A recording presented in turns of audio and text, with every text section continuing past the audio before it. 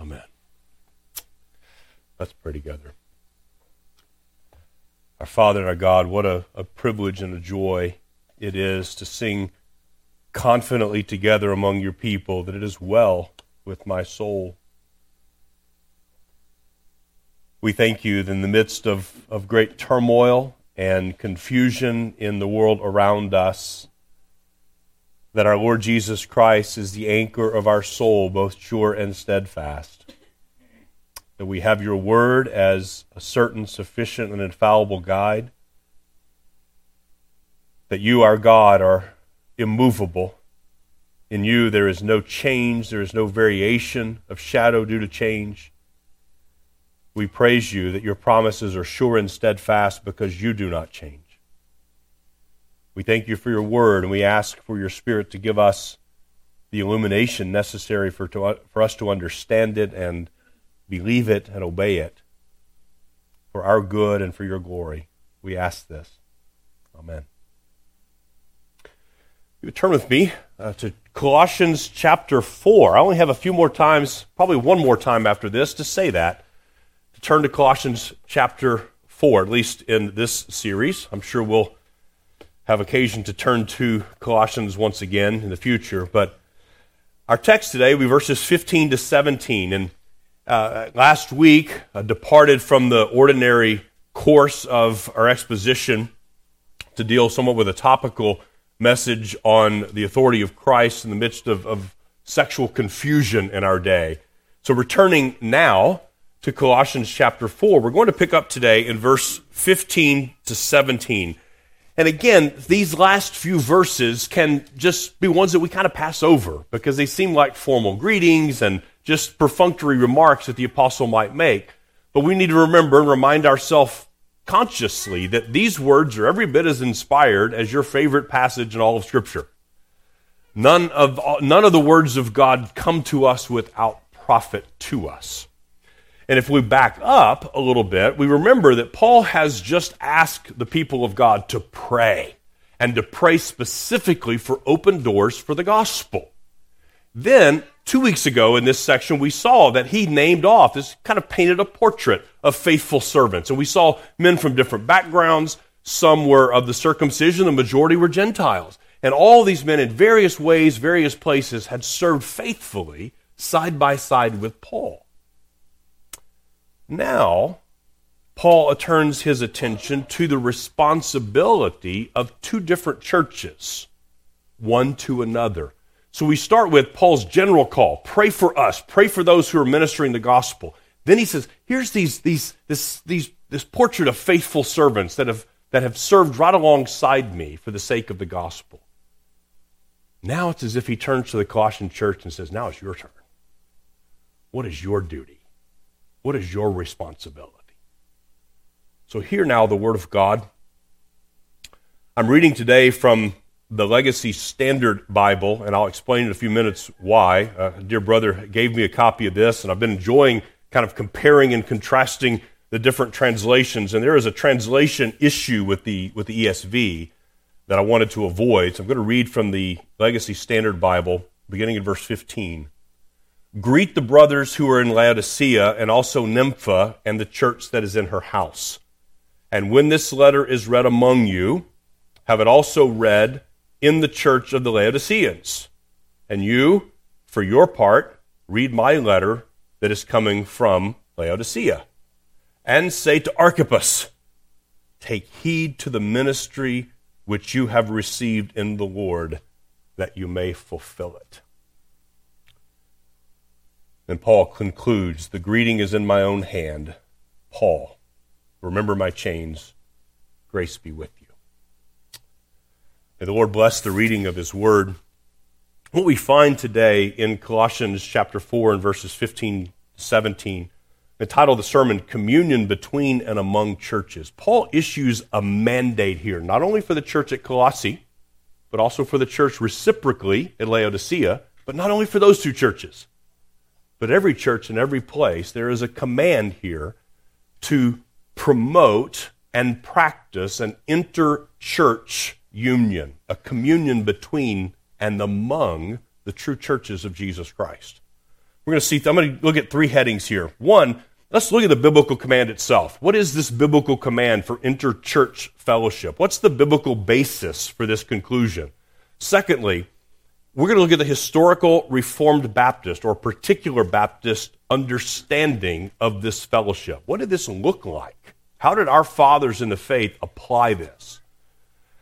And thirdly, some practical benefits of these formal associations of churches. There's an apostolic command here given by the Apostle Paul to the Colossian church to share a letter that he has written to them, what we've been studying. He says, send this letter to the church at Laodicea. Now, you may recall there were three churches that were likely planted by Epaphras, and they form a little triangle here. Laodicea, Colossae, and Hierapolis. He doesn't mention Hierapolis here specifically. It may be that that's implied with some of his instructions. There may be a particular reason that he's given instructions only to Colossae and to Laodicea. But at any rate, we have here two churches in close proximity. In the providence of God, these two churches had been planted in such a way that they had an access to one another. They had a knowledge of one another. And Paul is commanding here the Colossian church to share its letter with the church at Laodicea, and in turn, to make sure that the letter that Paul had written to the Laodicean church would be read in Colossae as well, in order to promote communion between and among those mutual churches. Now, this interchurch unity is rooted in a substantial truth that we find in the Scriptures, and we would call this the doctrine of the universal church. The doctrine of the universal church. The reason Paul is commanding a unity is because there is a substantial oneness in Christ with all true churches. So, for example, if we turn back in Colossians to chapter 1, verse 18, listen to this. He, which is Christ, is the head of the body, the church, who is the beginning, the firstborn from the dead, so that he himself will come to have first place in everything. Paul asserts that Christ is the head of the church. Then later in that same chapter, just a few verses down in verse 24, now I rejoice in my sufferings for your sake. I fill up what is lacking of Christ's affliction in my flesh on behalf of his body, which is the church. See, there's a picture of one church, one unified body of Christ. Christ doesn't have multiple bodies. He has one body. We see the same thing in Ephesians 5.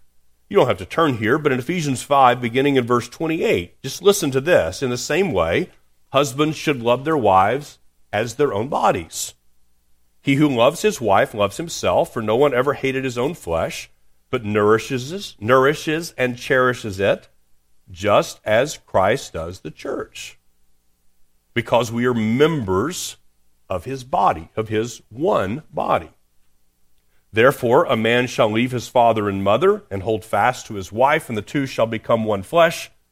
This mystery is profound, and I'm saying that it refers to Christ and the church. And of course, every Lord's Day when we confess together the Apostles' Creed, what do we confess? I believe in one holy Catholic church. Now, you'll notice when it's printed up here, it's on a lowercase c. We are not confessing in any way, shape, or form allegiance to the church at Rome. Catholic just simply means universal. In fact, that term preceded the Roman Catholic Church. That's why they use that term, as they profess to be the universal church, and they are wrong about that. But it is right for us to confess that we believe in the Holy Catholic Church, a universal church. Listen to the way our confession of faith summarizes this and how it articulates this very doctrine. If you have a copy of your confession with you, you can turn with me there in chapter 26. If not, in the blue Trinity hymnal there at your seat, in the back of it is a copy of our confession. You can find it on page 684. There is, in the very first paragraph, the first phrase within this paragraph, it says, the Catholic, again, notice the lowercase c, the Catholic or universal church, those are synonyms, which, with respect to the internal work of the Spirit and truth of grace, may be called invisible. And it consists of the whole number of the elect that have been, are, or shall be gathered into one under Christ, the head thereof, and is the spouse, the body, the fullness of him that fills all in all. So every believer in every place and every time has been grafted into one body, one church universal. There is a fundamental union in Christ. He is the head of that body. He is the spouse, the husband of that body. Paragraph 2 says, all persons throughout the world professing the faith of the gospel and obedience unto God by Christ according unto it, who do not destroy their own profession by any errors, everting the foundation or unholiness of conversation, are and may be called visible saints. And of such ought all particular congregations to be constituted. Now, notice the language shifts from church universal to church particular. But the particular congregations are to be comprised of those who are part of the church universal. The next paragraph says the purest churches under heaven are subject to mixture and error. It's acknowledging what we know to be true. We know this is obvious. The best of churches will have a mixture of error. There are things that we don't get quite right. One day we will. But some of those churches have so degenerated as to become no churches of Christ, but synagogues of Satan. Nevertheless, Christ always hath had and ever shall have a kingdom in this world, to the end thereof of such as believe in him and make profession in his name. Christ will always have a witness. There will always be a remnant in this world. Saints, do not despair. Do not be discouraged when we see the church seemingly to be weak and insignificant. Christ has always and will always preserve a remnant for his own glory. In paragraph 4, this is the paragraph that is sometimes, or at least a phrase in this, is most controversial in our confession of faith, and it really ought not to be when we understand it in context. The Lord Jesus Christ is the head of the church, in whom, by the appointment of the Father, all power for the calling, institution, order, or government of the church is invested in a supreme and sovereign manner. Now, that's not the controversial part. Surely, that's not the controversial part, right? Neither can the Pope of Rome in any sense be head thereof. Well, that shouldn't be controversial either, should it? But is that Antichrist, that man of sin and son of perdition that exalts himself in the church against Christ and all that is called good, or all that is called God, whom the Lord shall destroy with the brightness of his coming? Well, that's the part that's controversial. People get a little sensitive and you say, well, the Pope is that Antichrist. Wait a minute. Is he really the Antichrist? Well, first of all, it doesn't say the Antichrist. It says that Antichrist. It's a concept. It is a doctrinal position, but it's also an assertion that one man is the vicar of Christ, that he is Christ's earthly representative over the whole church. Well, the Bible says Christ is the exclusive and only head of the church. He has no rival. He has no competitor. So anyone who says, I am the head of the church, is opposed to Christ. But also that word anti-Christ can mean instead of, not only against, but instead of. So he puts himself in place of Christ. Come to me and confess your sins. When Christ says, no, you come to me and me alone as your mediator. So in that sense, it is anti-Christ. Well, what's the point of these 4 paragraphs? We take them together. There's a universality of the church because we have one head. We have one Christ, one body, one baptism, one blood. And it is through that church universal that Paul can appeal to the saints in Colossae and say, you have a duty to acknowledge in tangible ways your unity in Christ with other believers, with other churches. So the apostolic command for fellowship between and among churches is rooted in the oneness of Christ as head of those churches. And ultimately, all churches share that same body. The Lord Jesus is not a polygamist. He doesn't have multiple wives. He has one wife. He has one body. He has one bride. He is the head and husband of his one true church. And yet, the Bible speaks most often not about the church universal, but about the church local. You go through the New Testament. You look at the book of Acts, and you see how Paul went and planted and established local churches in various places, in various countries, various continents. You also see, as you read through the epistles, the way that they're addressed. They're addressed to a particular people in a particular place. So, for example, he says in Galatians chapter 1, in his introduction, Paul, an apostle, not from men nor through man, but through Jesus Christ and God the Father, who raised him from the dead, and all the brothers who are with me, to the churches, plural, of Galatia. Galatia was a region in Asia. There were multiple churches there. He writes this letter to be circulated among multiple churches. And I think this is a point at which much of our thinking and speaking and writing within evangelicalism today gets muddy, because we don't take the time to distinguish between the local church and the church universal. So sometimes, even in our language, we'll say things like, well, the problem with the church today. What do we mean by that? Do we mean there's a problem with a particular local church? Or are we assaulting and denigrating Christ's one pure, whole, universal church? We ought to be cautious even in our language, how we speak about Christ's church. So again, Revelation chapter 1 and verse 11. The apostle receives this vision, and the angel says, write what you see in a book and send it to the 7 churches, to Ephesus and to Smyrna and Pergamum and Thyatira and Sardis and to Philadelphia and to Laodicea. See, in that Lycus Valley, there were 7 churches established. In Philippians, Paul writes, Paul and Timothy, servants of Jesus Christ, to all the saints in Christ Jesus who are at Philippi, with the overseers and the deacons. Now, Paul's greeting to the Corinthian church reveals that Paul is consciously aware of this distinction between church universal and the church local. Listen to this in 1 Corinthians chapter 1, again in his introduction, his greeting, to the church of God that is in Corinth. So that's church local.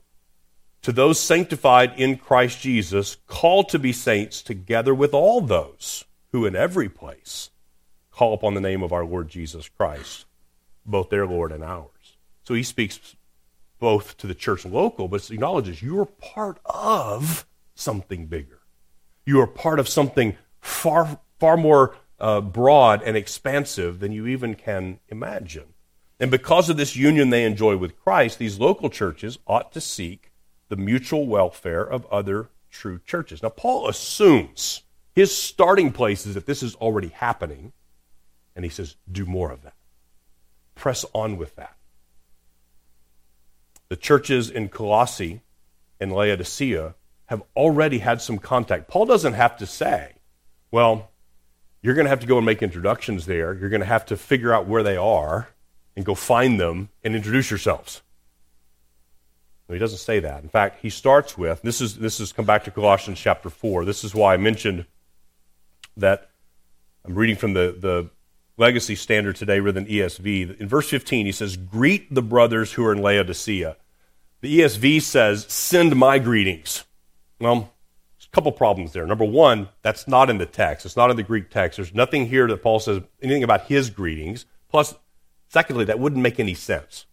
If I wrote to you a letter, and then somebody at the same time wrote a letter to someone else and said, oh, by the way, tell them I said hello. Well, I've just sent them a letter. So Paul has written a letter to Laodicea, and he's written a letter to the Colossian church. And he says, I want you both to read those letters aloud and then swap them. So it wouldn't make any sense. So for these texts, 3 things end up being abundantly clear. Number one, that God has established one universal church. The church at Colossae, the church at Laodicea were part of that universal church.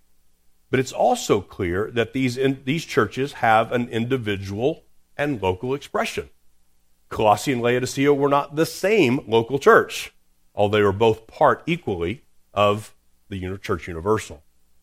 And thirdly, that these individual and local churches ought to have a formal relationship with one another, an ongoing relationship, both for their mutual good and also for the glory of Christ, for their shared testimony together.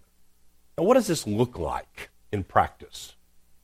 How does this work itself out in real life? And thankfully, we have a rich heritage of Reformed Baptists. The older term was particular Baptists, from which we can draw. And among our particular Baptist forefathers, we have a pattern of biblical fidelity that flushes out what does this look like. So let's seek to understand a little bit about the historic particular Baptist understanding or Reformed Baptist understanding of this mutual fellowship.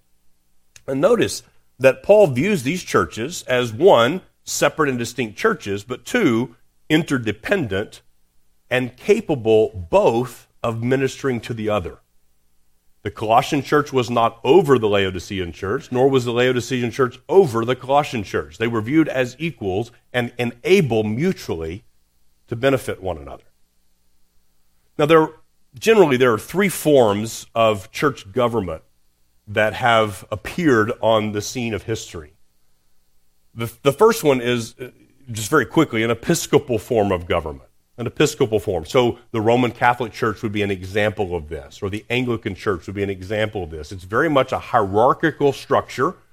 There is a pope or a bishop or someone at the top, and it's almost like a corporate organizational chart. Power descends from the top. So all leaders are chosen from the top level, and the leaders are pressed down into local congregations. Those are, now some, even among the cults, Jehovah's Witnesses and Mormons, practice a similar model. And the decisions are made from the top, and those decisions are binding on those below. And it's a top-down approach to even the choosing and selection of leaders, and often those leaders are chosen by a mystical or secret process. And even the church at Rome, if you remember the last pope that was chosen, there's an air of secrecy and mysticism in all of that. And it's chosen from the top. The local people are just simply waiting for the smoke to come out or whatever it is to find out who the new pope is. Well, that's one form of government that has been rampant on the scene of church history. The other one is a Presbyterian form. This is also a hierarchical model, meaning, and what I mean by hierarchy is there are layers of authority. Now, this one, the decisions from the top are also binding on those below, but this one's different, and it's distinct because the leaders are chosen not from the top down, but from the bottom up. So a local congregation will select its leaders to serve in a Presbyterian model of government. There's a session, that's the local board of elders, and then of that session, there are representatives sent to a presbytery, which would be kind of a regional area, maybe multiple churches in a community or a region. And then those would send representatives to a general assembly, which would be the large umbrella. But they would consider multiple local churches to be one church. So it's a bottom-up, but still a hierarchical process. And then the congregational model. And you know, when someone gives you three models or something like that, it's always the third one that you're going to be preferring, right? You know how that works. In a congregational context, all rule and authority is given to a local church alone. There is no superstructure. There is no hierarchy. Local churches choose their leaders. Local churches are self-governing.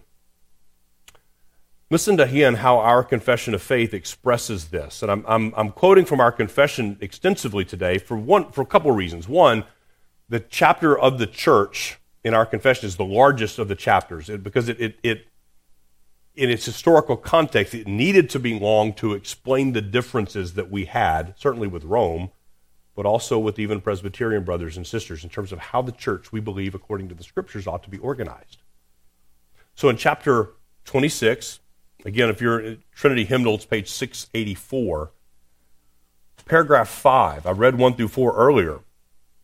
Paragraph 5 says, "In the execution of this power wherewith he," which is Christ, "is so entrusted, the Lord Jesus calls out of the world unto himself, through the ministry of his word, by his Spirit, those that are given to him by his Father, that they may walk before him in all the ways of obedience which he prescribeth to them in his word. those thus called he commandeth to walk together in particular societies or churches for their mutual edification and the due performance of that public worship which he requireth of them in this world. So out of all those that Christ has called to himself, all those that he has grafted into his own body, those who he has made members of the church universal, he also commands that all of those are to organize themselves and to join themselves to a particular local body.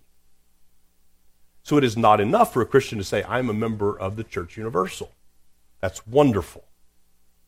What church do you go to on Sunday?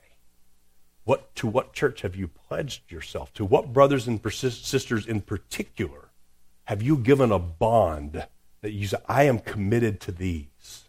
Not because I despise the others or dispense with duties to them, but where is my first and chiefest priority?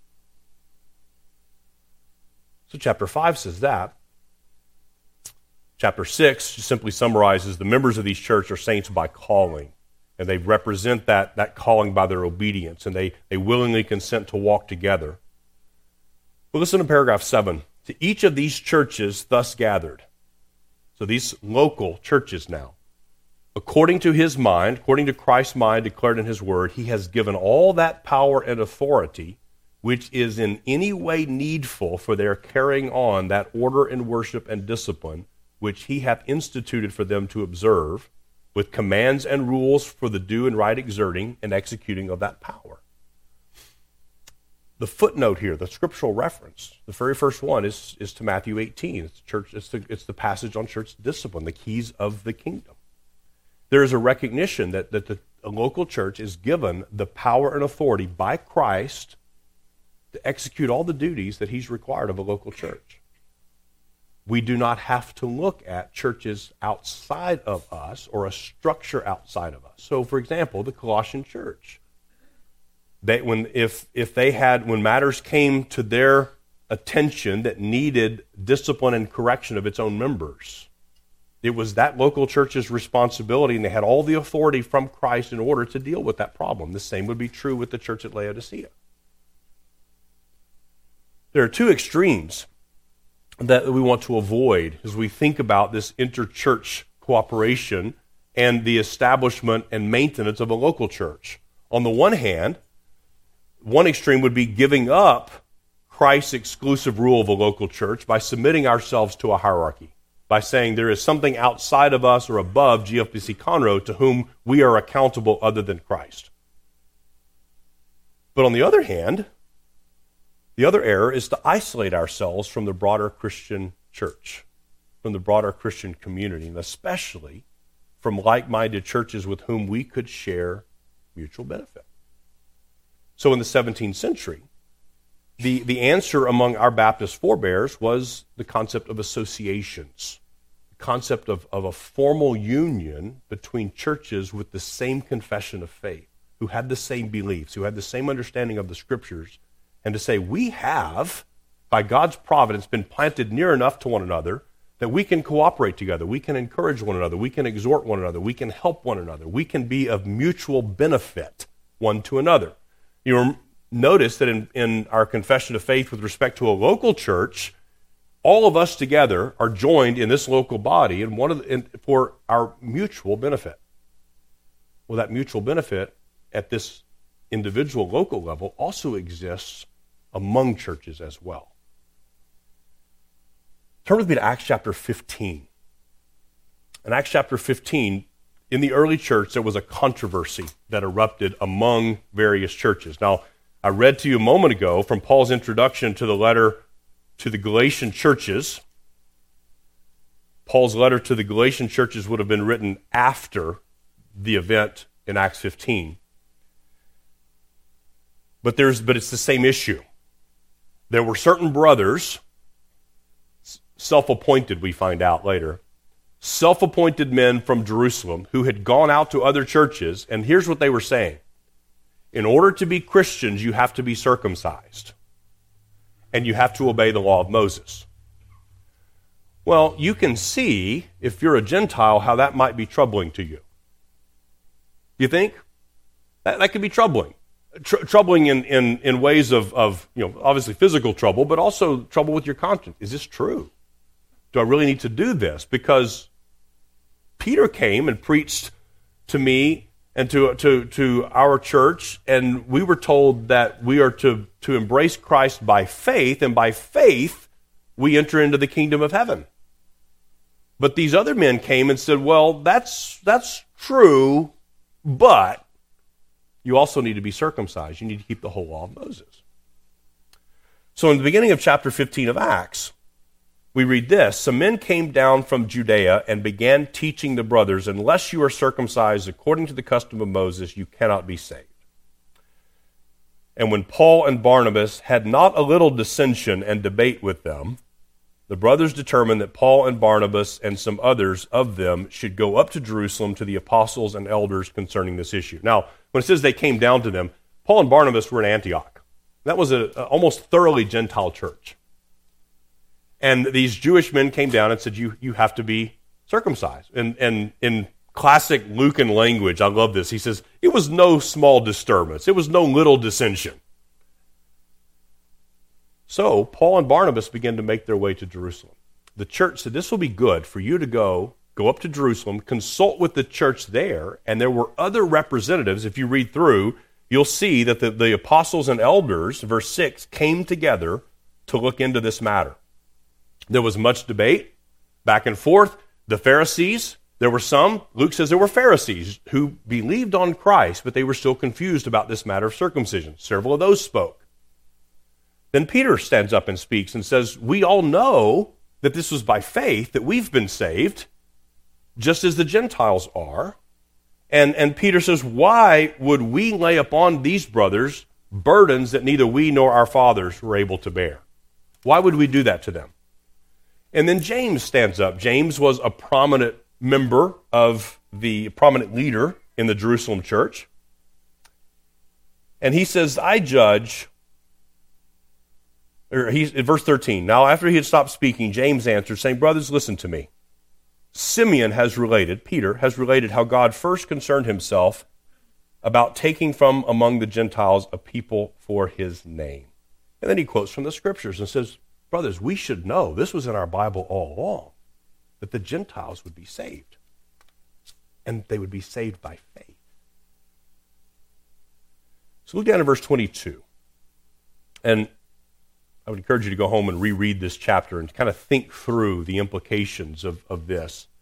But in verse 22, it seemed good to the apostles and the elders and the whole church to choose men from among them, Judas, called Barsabbas, and Silas, leading men among the brothers, to send to Antioch with Paul and Barnabas. And they sent this letter. So they not only send Paul and Barnabas back with a letter, but they thought, what would be really good and encouraging to do to our Gentile brothers is let's send a couple of Jewish representatives, because they've had some self-appointed representatives who did not represent us well. Let's send some faithful brothers to go alongside Paul and Barnabas with our letter and say, we've consulted together with all the churches. We believe this is the mind of Christ. And they read this letter. The apostles and the brothers who are elders to the brothers in Antioch and Syria and Cilicia who are from the Gentiles. So this letter is going to multiple churches. Since we've heard that some of us, to whom we gave no instruction, see, these were self-appointed men, some of us to whom we gave no instruction have gone out and disturbed you with their words, unsettling your souls. It seemed good to us, having come to one accord, to select men to send to you with our beloved Barnabas and Paul, men who have risked their lives for the name of our Lord Jesus Christ. Therefore, we have sent Judas and Silas, and they themselves will report the same things by word of mouth. For it seemed good to the Holy Spirit and to us to lay upon you no greater burden than these essentials, that you abstain from things sacrificed to idols, and from blood, and from things strangled, and from sexual immorality, from which if you keep yourselves, you will do well. So when they went away, they were sent away, they went down to Antioch, and having gathered the congregation, they delivered the letter. And when they had read it, they rejoiced because of its encouragement. the apostles did not just issue a decree. They discussed this openly among the church and among the elders of the various churches. They came to one accord, and they sent a circular letter advising the churches how to deal with this issue, recognizing on the one hand the autonomy of every local church, and on the other, that the ability, negatively or positively, for one church or even representatives from one church to have a huge impact on all the churches around. And again, our forefathers in the faith worked this out like this. In going back to our confession in chapter 26, looking now at paragraphs 14 and 15. Paragraph 14 says, as each church and all the members of it are bound to pray continually for the good and prosperity of all the churches of Christ. Now, haven't we seen that already in Colossians? Isn't that the duty placed upon us by the Word of God? We are to pray for the good and prosperity of all the churches of Christ in all places and upon all occasions to further it, everyone within the bounds of their places and callings. And that was a common expression among the Puritans, places and callings. Or sometimes you'll see places and stations. It means by God's providential appointment, where are you? Are you a husband? Then this is your place. This is your responsibility. Are you a wife? This is your place and your responsibility. Are you a magistrate? Are you a slave? Are you a master? Based on where God has placed you, what kind of responsibilities do you have? So within the bounds of their places and callings, in the exercise of their gifts and graces, so the churches, when planted by the providence of God, so as they may enjoy opportunity and advantage for it, ought to hold communion among themselves for their peace, increase of love, and mutual edification. So here's the conclusion. As God has planted churches, we know it is Christ who establishes churches. As Christ has planted churches, and in his providence those churches have opportunity, they ought, this is the language of duty, they ought to hold communion together. And the old word, communion, means a sharing, it means a fellowship, it means a pooling together of resources and abilities. Then listen to this. Paragraph 15 is very important in our understanding of how these doctrines work out in real life. In cases of difficulties or differences, either in point of doctrine or administration, so they have 4 different possibilities imagined. There are difficulties or differences, either in doctrine or administration. Now, what was Acts chapter 15 describing? What was the difference in doctrine, was it? There's a difficulty and a difference in doctrine. Wherein either the churches in general are concerned, well, again, that was what was going on in Acts 15. The churches in general had a concern over this matter of, is circumcision required or not? Kind of a big question. Or any one church in their peace, union, and edification. Or any member or members of any church are injured in or by any proceedings and censures not agreeable to truth and order. So here's the scenario. Whether it's multiple churches who are having problems, maybe it's one church among a bunch of other churches that's having a problem, maybe it's even one member. This is how much Christ is concerned for every one of his sheep. Even a single member is disturbed. And the idea here, the hypothetical that's presented here is one member has been disciplined, has been censured, has been excommunicated. And it's not been according to justice. It's not been according to truth and order. What recourse? What recourse was in a local, independent, autonomous Baptist church, what recourse does that one member have against a tyrannical, abusive authority of a pastor or even a congregation? Well, here's the answer. We believe it's according to the mind of Christ that many churches holding communion together do by their messengers meet to consider and give their advice in or about that matter in difference, to be reported to all the churches concerned. Howbeit, these messengers assembled are not entrusted with any church power properly so called, or with any jurisdiction over the churches themselves to exercise any censures either over any churches or persons or to impose their determination on the churches or officers. I remember Big Dave and I years ago, this is well over a decade ago, we were talking about conflicts between and among churches, these exact scenarios, and we had not yet come to a full understanding of some of these things and certainly had not seen it worked out in real life. We were reading in the scriptures, we're reading in our confession, but had not seen this worked out and thought, I see some real advantages to a Presbyterian form of government. I don't see it in the scriptures, but we agreed we see some practical benefits. Because if there's a difficulty or a conflict within a church, you had resources, you had capabilities beyond that local church to help you work through it.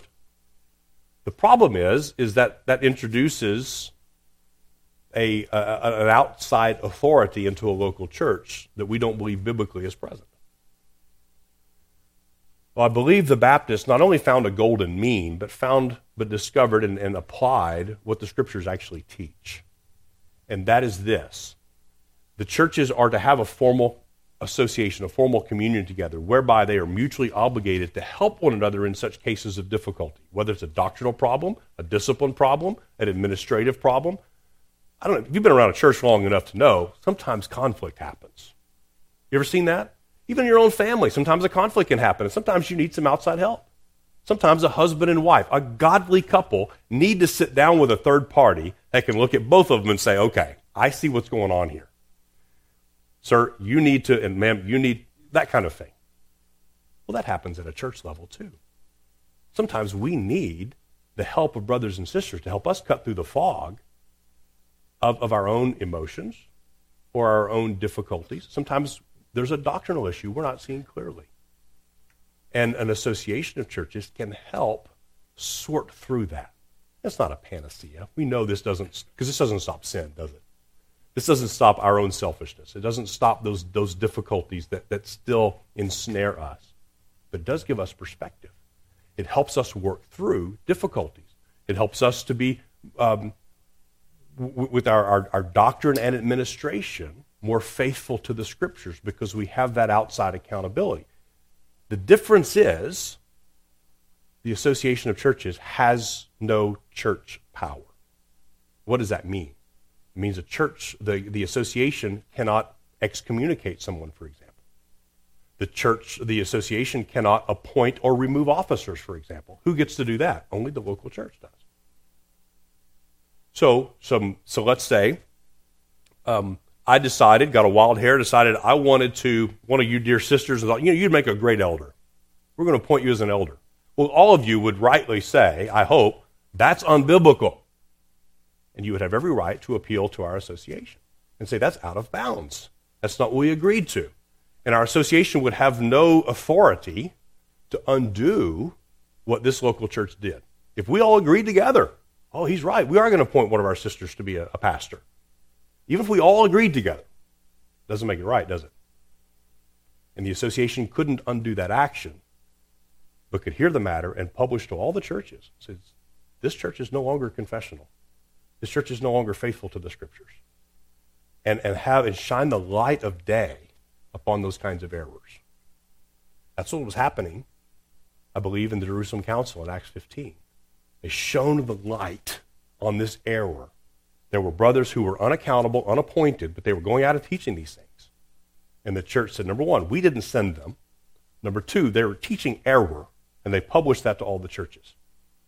So there's some very practical benefits of this. And a survey of the 17th century particular Baptist literature shows to us that when the language of communion is used here, it means formal association. It's not just an ad hoc. I mean, those things are fine. We can cooperate with other churches in informal ways, but this is speaking to a formal relationship. So in our state and national associations, we have a formal membership process. Churches visit for a while, and their elders are questioned about their beliefs and practices, and the association votes whether or not to receive them as sister churches, as members in the association or not. And what that effectively does is gives to one another a mutual commendation. We recognize those other churches are holding fast to the same doctrines that we hold, so that when we are ready to partner with them in church planting or missions work, we can have a confidence that we're singing from the same song sheet. We have the shared faith. We have the same doctrines. And if or when we need to turn to them for help with a conflict, or we are helping them with a conflict, doctrinally we're coming from the same perspective. It's very important. My view is that both formal and informal relationships may be profitable, but formal associational membership is what's asserted in our confession. I think that is the most faithful understanding of what the Bible teaches. It's commended by the Scriptures and church history. Now let's talk briefly about some of the practical benefits of this formal association. As we see here, this picture painted for us in Colossians 4 about Colossae and Laodicea, they're to exchange letters with one another. So the thing that jumps out immediately is that Colossae and Laodicea had the benefit of doctrinal instruction and mutual accountability by the exchange of those apostolic letters. Because when the letter went from Colossae to Laodicea, the Colossians would then know that the Laodiceans knew that they knew what Paul had taught, and vice versa. There was an accountability. We all know what the Word of God says here. Now keep in mind the background. Epaphras had traveled to Rome. Epaphras was the pastor there in Colossae. He had traveled to Rome to seek Paul's counsel regarding false teaching. And he was likely the church planter of both Laodicea and Colossae. And those churches now could help guard one another against the errors of the false teachers. And Paul said, here's the letter that I wrote to you, and one to them. Switch those. Read them both in your hearing so that you can have a full expression of what I'm helping you both to guard against. But also they would have the opportunity to cooperate together in missions, both planting other churches nearby to them, but also as they sought to work together for the support of other churches in other places. There was the benefit of preventing the abuse of authority. We were talking in Sunday school. One of the brothers mentioned having read about some of the things in the past at Mars Hill and the abuse of pastoral authority that was rampant within that organizational structure. An association of churches can be very helpful in preventing that abuse of authority. And I say either pastorally or congregationally. It can help protect a congregation from being lorded over by a power-hungry pastor. But it also can protect a pastor from being abused by a congregation that will not submit itself to its own doctrines. There is an ability to cooperate in the training and encouragement of men for the ministry. Now, it's certainly clear from the Scriptures that it is Christ who calls pastors. It is Christ who raises up men to proclaim the gospel and equips them and gifts them for that task. And only local churches affirm and ordain those men. But associations of churches may be invaluable to helping in that training process, in the encouragement of those men, and giving them opportunities in multiple places to preach. Now, I've only dealt with so far with verses 15 and 16. There's a very encouraging verse, I believe, in verse 17 in Colossians 4. Paul says, "And say to Archippus, take heed to the ministry which you have received in the Lord, that you may fulfill it." Now, who is Archippus? Well, we've already noted how the letters of Colossians and Philemon have to be read together and be understood together. In the introduction to Philemon, Paul says, "Paul, a prisoner for Christ Jesus, and Timothy, our brother, to Philemon, our beloved fellow worker, and Apphia, our sister, and Archippus, our fellow soldier, and the church in your house." Most commentators believe that Archippus was the son of Philemon and Apphia. So he's a young man. Epaphras has traveled to Rome. He's 1,000 miles away. He's the well-seasoned pastor who planted the church in Colossae and Laodicea. Now we have this younger man left holding down the fort. Have you ever been in a situation where you had an older, seasoned pastor and the church transitioned to a younger, less experienced man? it's not hard to imagine some of the difficulties that can happen there. And how Archippus might be tempted to timidity. He might be tempted to think, well, these people aren't really going to take me seriously. Because the man whose shoes I'm trying to fill was so capable and so dedicated that maybe they're not going to listen to me. And some of the saints in Colossae might have been likewise tempted to think, man, this guy's not what our other pastor was. He's not, he's young, doesn't have the wisdom. His kids are all little. He doesn't really understand some of the things we've gone through. And there some have sought to see Paul admonishing or rebuking Archippus. I don't think that's what's happening at all. In fact, William Hendrickson, in his commentary on this passage, was so helpful to me. He points out that there's a parallel here with what's going on in 2 Timothy. In 2 Timothy chapter 4, Paul writes to Timothy and says, as for you, always be sober-minded, endure suffering, do the work of an evangelist, fulfill your ministry.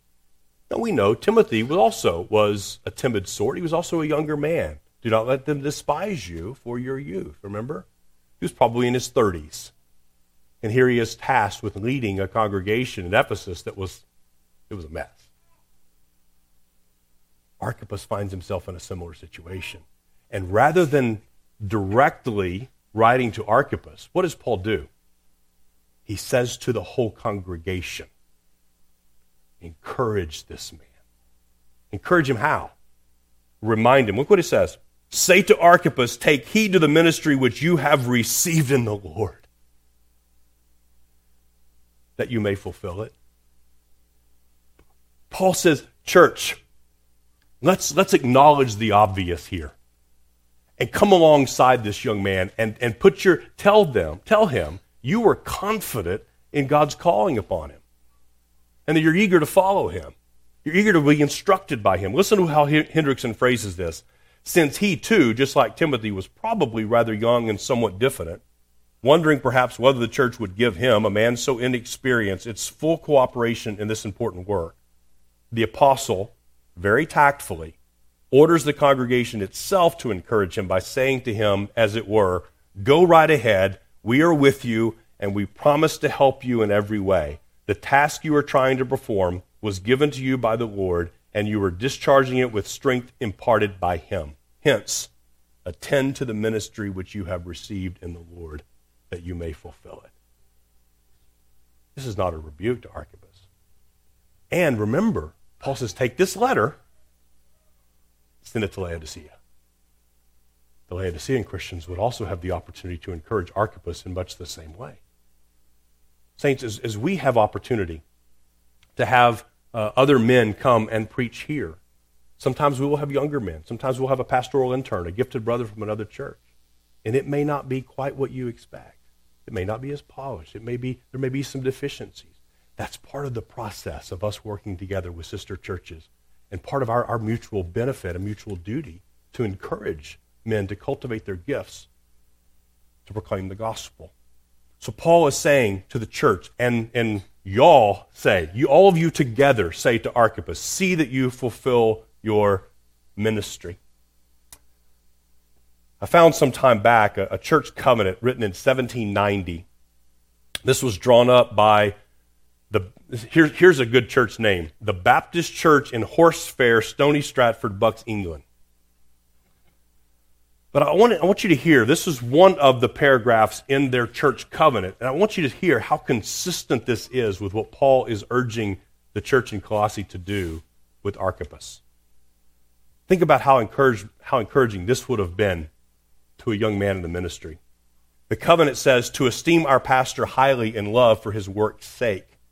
This we will endeavor to manifest by frequently and fervently praying for him, diligently attending on his ministry, encouraging his heart and strengthening his hands to the utmost of our power in the work of the Lord, freely consulting him as we have occasion and opportunity, respecting our spiritual affairs, treating him affectionately when present, and speaking respectfully of him when absent. As he is a man of like passions with others, we will endeavor to conceal and cover with a mantle of love his weaknesses and imperfections, also to communicate unto him our temporal good things, knowing that the Lord hath ordered that they that preach the gospel should live by the gospel. What an encouragement that kind of attitude among the Colossians would have been to this young man who was trying to walk in big shoes. Our confession I read earlier, the whole point of an association of churches was for the peace, increase of love, and mutual edification of all the churches. See, Paul has in mind here both the church global, the church universal, but also the church local, and to see how those churches partner together and work together. May we note that there is a biblical command. This isn't a suggestion. This is a command pressed upon us, upon all true churches, to work together with other churches. Our historic Baptist pattern was to practice these formal associations, to formally unite ourselves so that we're not waiting until the day of trouble to say, who could we call upon? We already know. We already have those relationships established. And we think about these practical benefits of encouraging the work and the advancement of the gospel in various places, in various ways, helping other churches work through conflict, helping us maintain a doctrinal fidelity and a mutual accountability for those things. So how do we as members, how do you, right where you are, apply these things? One, pray for our associations. Pray for our association of churches, our Texas Association, the Texas Area Association of Reformed Baptist Churches, and also for ARPCA, for the Association of Reformed Baptist Churches of America.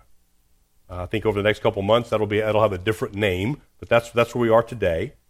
But also pray for our seminary. Pray for the training of young men for the ministry.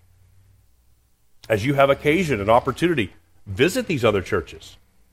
Take an opportunity to get to know the brothers and sisters at other Reformed Baptist churches. Seek to attend the associational meetings, and especially we have an annual meeting coming up in July that'll have a joint worship service on a Sunday evening. These are wonderful opportunities. I mean, it's a challenge because it'll be in the Dallas area. It's a little bit of a hike, but it's a wonderful benefit to be able to share those labors together and to see how God is working in other similar churches. But also encourage men who come and preach here. You'll hear some seasoned pastors. You'll see those that are newer in their labors and the newer in the cultivation of their gifts. And pray for me as I have the occasion to preach in other places or to work with our associational churches. Pray that the Lord would unite us together in a common good. Saints, I am not a prophet or son of a prophet, but I don't think you have to be to see the storm clouds on the horizon in our culture.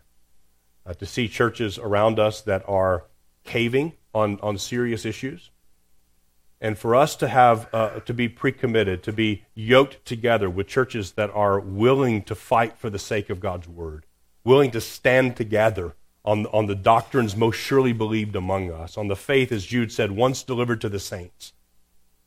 Don't we want those kinds of relationships? Don't we want those kinds of benefits among us? And don't we want the opportunity to be a blessing to those other churches? May the Lord help us consider these matters. Let's pray.